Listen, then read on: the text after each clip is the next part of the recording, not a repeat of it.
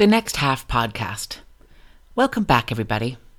Today, let's talk about worried for our next generation. Let's discuss our concern for our young ones. A significant proportion of us are worried. This is more than the usual low rumbling parental concern. One doesn't have to be a parent to see the tough reality that are facing our younger generation right now. It's not overstating to say that we're in a global crisis which will have a profound and lasting impact on our next generation's mental and economic health. Wherever we live in the world, our youth have faced huge repercussions from the pandemic and governments' responses to it. These consequences are worrying and must be further addressed. Let's remember the saying, a worry shared is a worry halved, and let's hope that's correct. I'm voicing our collective concerns right now. Let's hope another voice shouting may help encourage further focus and practical action steps regarding our collective concern for our younger gen. So shouting is what we'll do today. My shout. In England, we're living under restrictions still. It's like we live in a time warp or a parallel universe where other countries, like North America, are just getting on with their lives. We know the restrictions will eventually be lifted here in the UK, but the exact reason for continued delays is no longer clear to me. What is clear is that Britain has one of the highest levels of immunizations, but simultaneously one of the strictest and longest periods of restrictions than many other countries. It's time we ask, is this really necessary? Enough already. I'm not going to monologue, well, at least not for too long, about the inconsistent policies here in England. Why are 10,000 people or more allowed to gather in stadiums to watch professional sports, but simultaneously not more than 30 are permitted in gardens? Why are some travelers quarantined and some have business exemptions since the virus can't read a passport permit? What is going on with the Department of Education? Are our leaders unable to devise and implement creative solutions which mitigate our disappointments and all our worries? Seems so. Most importantly, where has our right to use our own judgment gone? Now, don't get me wrong. I've dutifully followed the guidelines over the last 15 months. Or was it 17 months? Or maybe 18? I don't know. I'm losing track. I did this with less griping and complaining than many of my friends. I believe the lockdown was the best strategy for our collective health and safety, and Britain did do an impressive job rolling out the vaccine. But this hold on our lives is getting old now, and it is no longer justifiable. It has to stop. Living in hope has become tiresome. It's no longer logical to me that we simply accept missing milestones in our lives. We all deserve to be treated like sensible adults. We all know that soon this freedom will return, but our battle wounds exist now, and they're only going to grow. The negative repercussions of this long lockdown on the younger gen will linger, and it must be addressed. So let's be allowed to get on with our lives, for all of our sakes, especially for that of our younger gen. The worries of our younger generation. The young adults in their 20s. We are right to be worried for our youth. The under 30s in the UK have been hit hard. Life has been altered for them, for no fault of their own. At best, their young lives have been interrupted and put on hold, and at worst, their paths have been permanently affected or altered. There are fewer jobs and apprenticeships.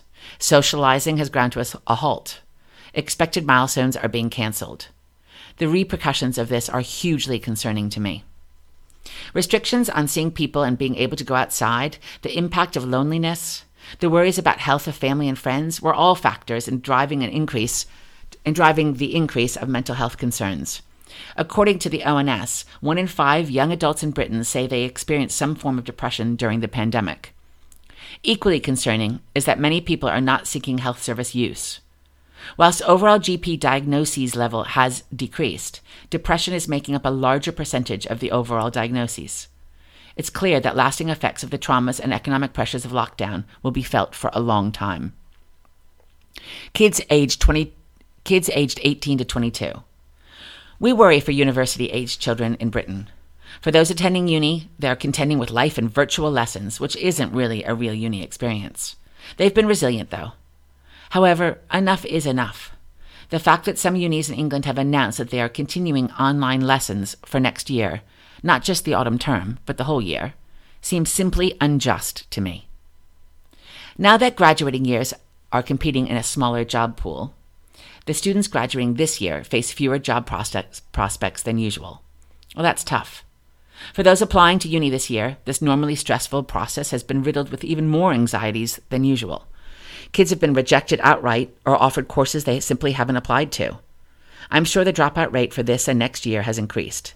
What a nightmare for these kids. I see children in the U.S. are enjoying relatively normal lives right now. They're actually enjoying graduation ceremonies. That's a big personal button presser for me, as my kids in the UK can't enjoy theirs. They weren't given that option. We are told to wait a year and celebrate next year with the last 2 years. When I see on Facebook all the celebrations abroad, I'm frustrated, perhaps even jealous, and I wonder why kids in Britain can't enjoy the same important milestones as graduating as in other parts of the world. Our youth is resilient and gets on with it, but at what cost? We need to allow them to resume their lives. We need to provide jobs so they can be functioning members of adult society, like they want to be. And we need to listen, address, and provide support for their mental health issues, which has undoubtedly increased as a result of this lockdown. Teens in Britain. I also worry for the children that are in their school years.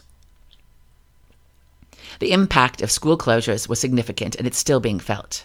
Now that schools are opening again, the students are still negatively affected by the Department of Education's inconsistent messaging and lukewarm responses to this pandemic. They should be ashamed.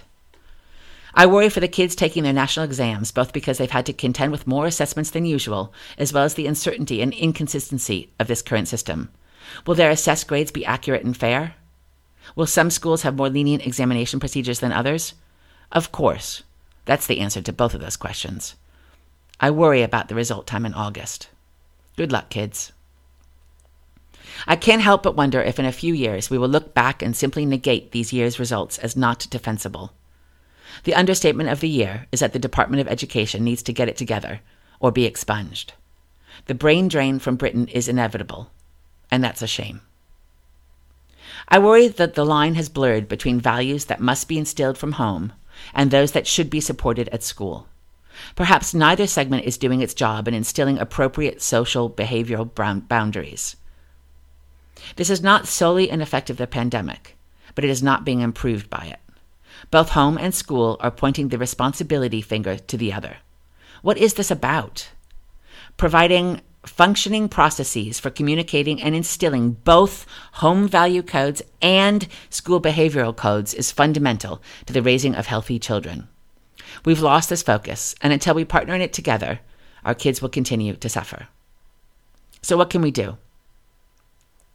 Well, we can't control this dismal narrative, but we can control our response to it.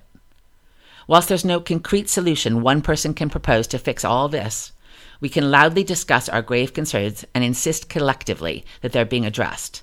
Let's tell the decision makers enough is enough, and to get focused on establishing practical solutions to rebuild the lives of our younger gen. Let's believe that they can and they will accomplish productive end results. We have to try, right? Whilst we can request, nay, demand, that governments listen, we can't pin all our hope on actions by elected politicians, obviously. Let's each also make an effort to increase the communication within our families and communities to continue showing support, building resilience, and teaching the importance of coping mechanisms and praising the little wins. Let's reiterate to our kids that this is indeed a particularly tough time, the hardest time in many of our lives. Let's reiterate that it's okay to have not achieved what they'd hoped to. Maybe uni didn't happen this year. Maybe we can't find the apprenticeship that we hoped for, or the job. But we will if we keep trying. Disappointments happen, but the results are often out of our control. That's just part of life. But the key is to learn from the setbacks and to move on. So let's continue to teach the younger gen the importance of resilience, of learning from disappointments, of seeking help when needed, and moving on emblazoned, fortified, and stronger. Let's simultaneously all keep our fingers crossed. Thank you very much. Please continue to listen to our podcasts at The Next Half or read our blogs at thenexthalf.org. Thanks, everybody.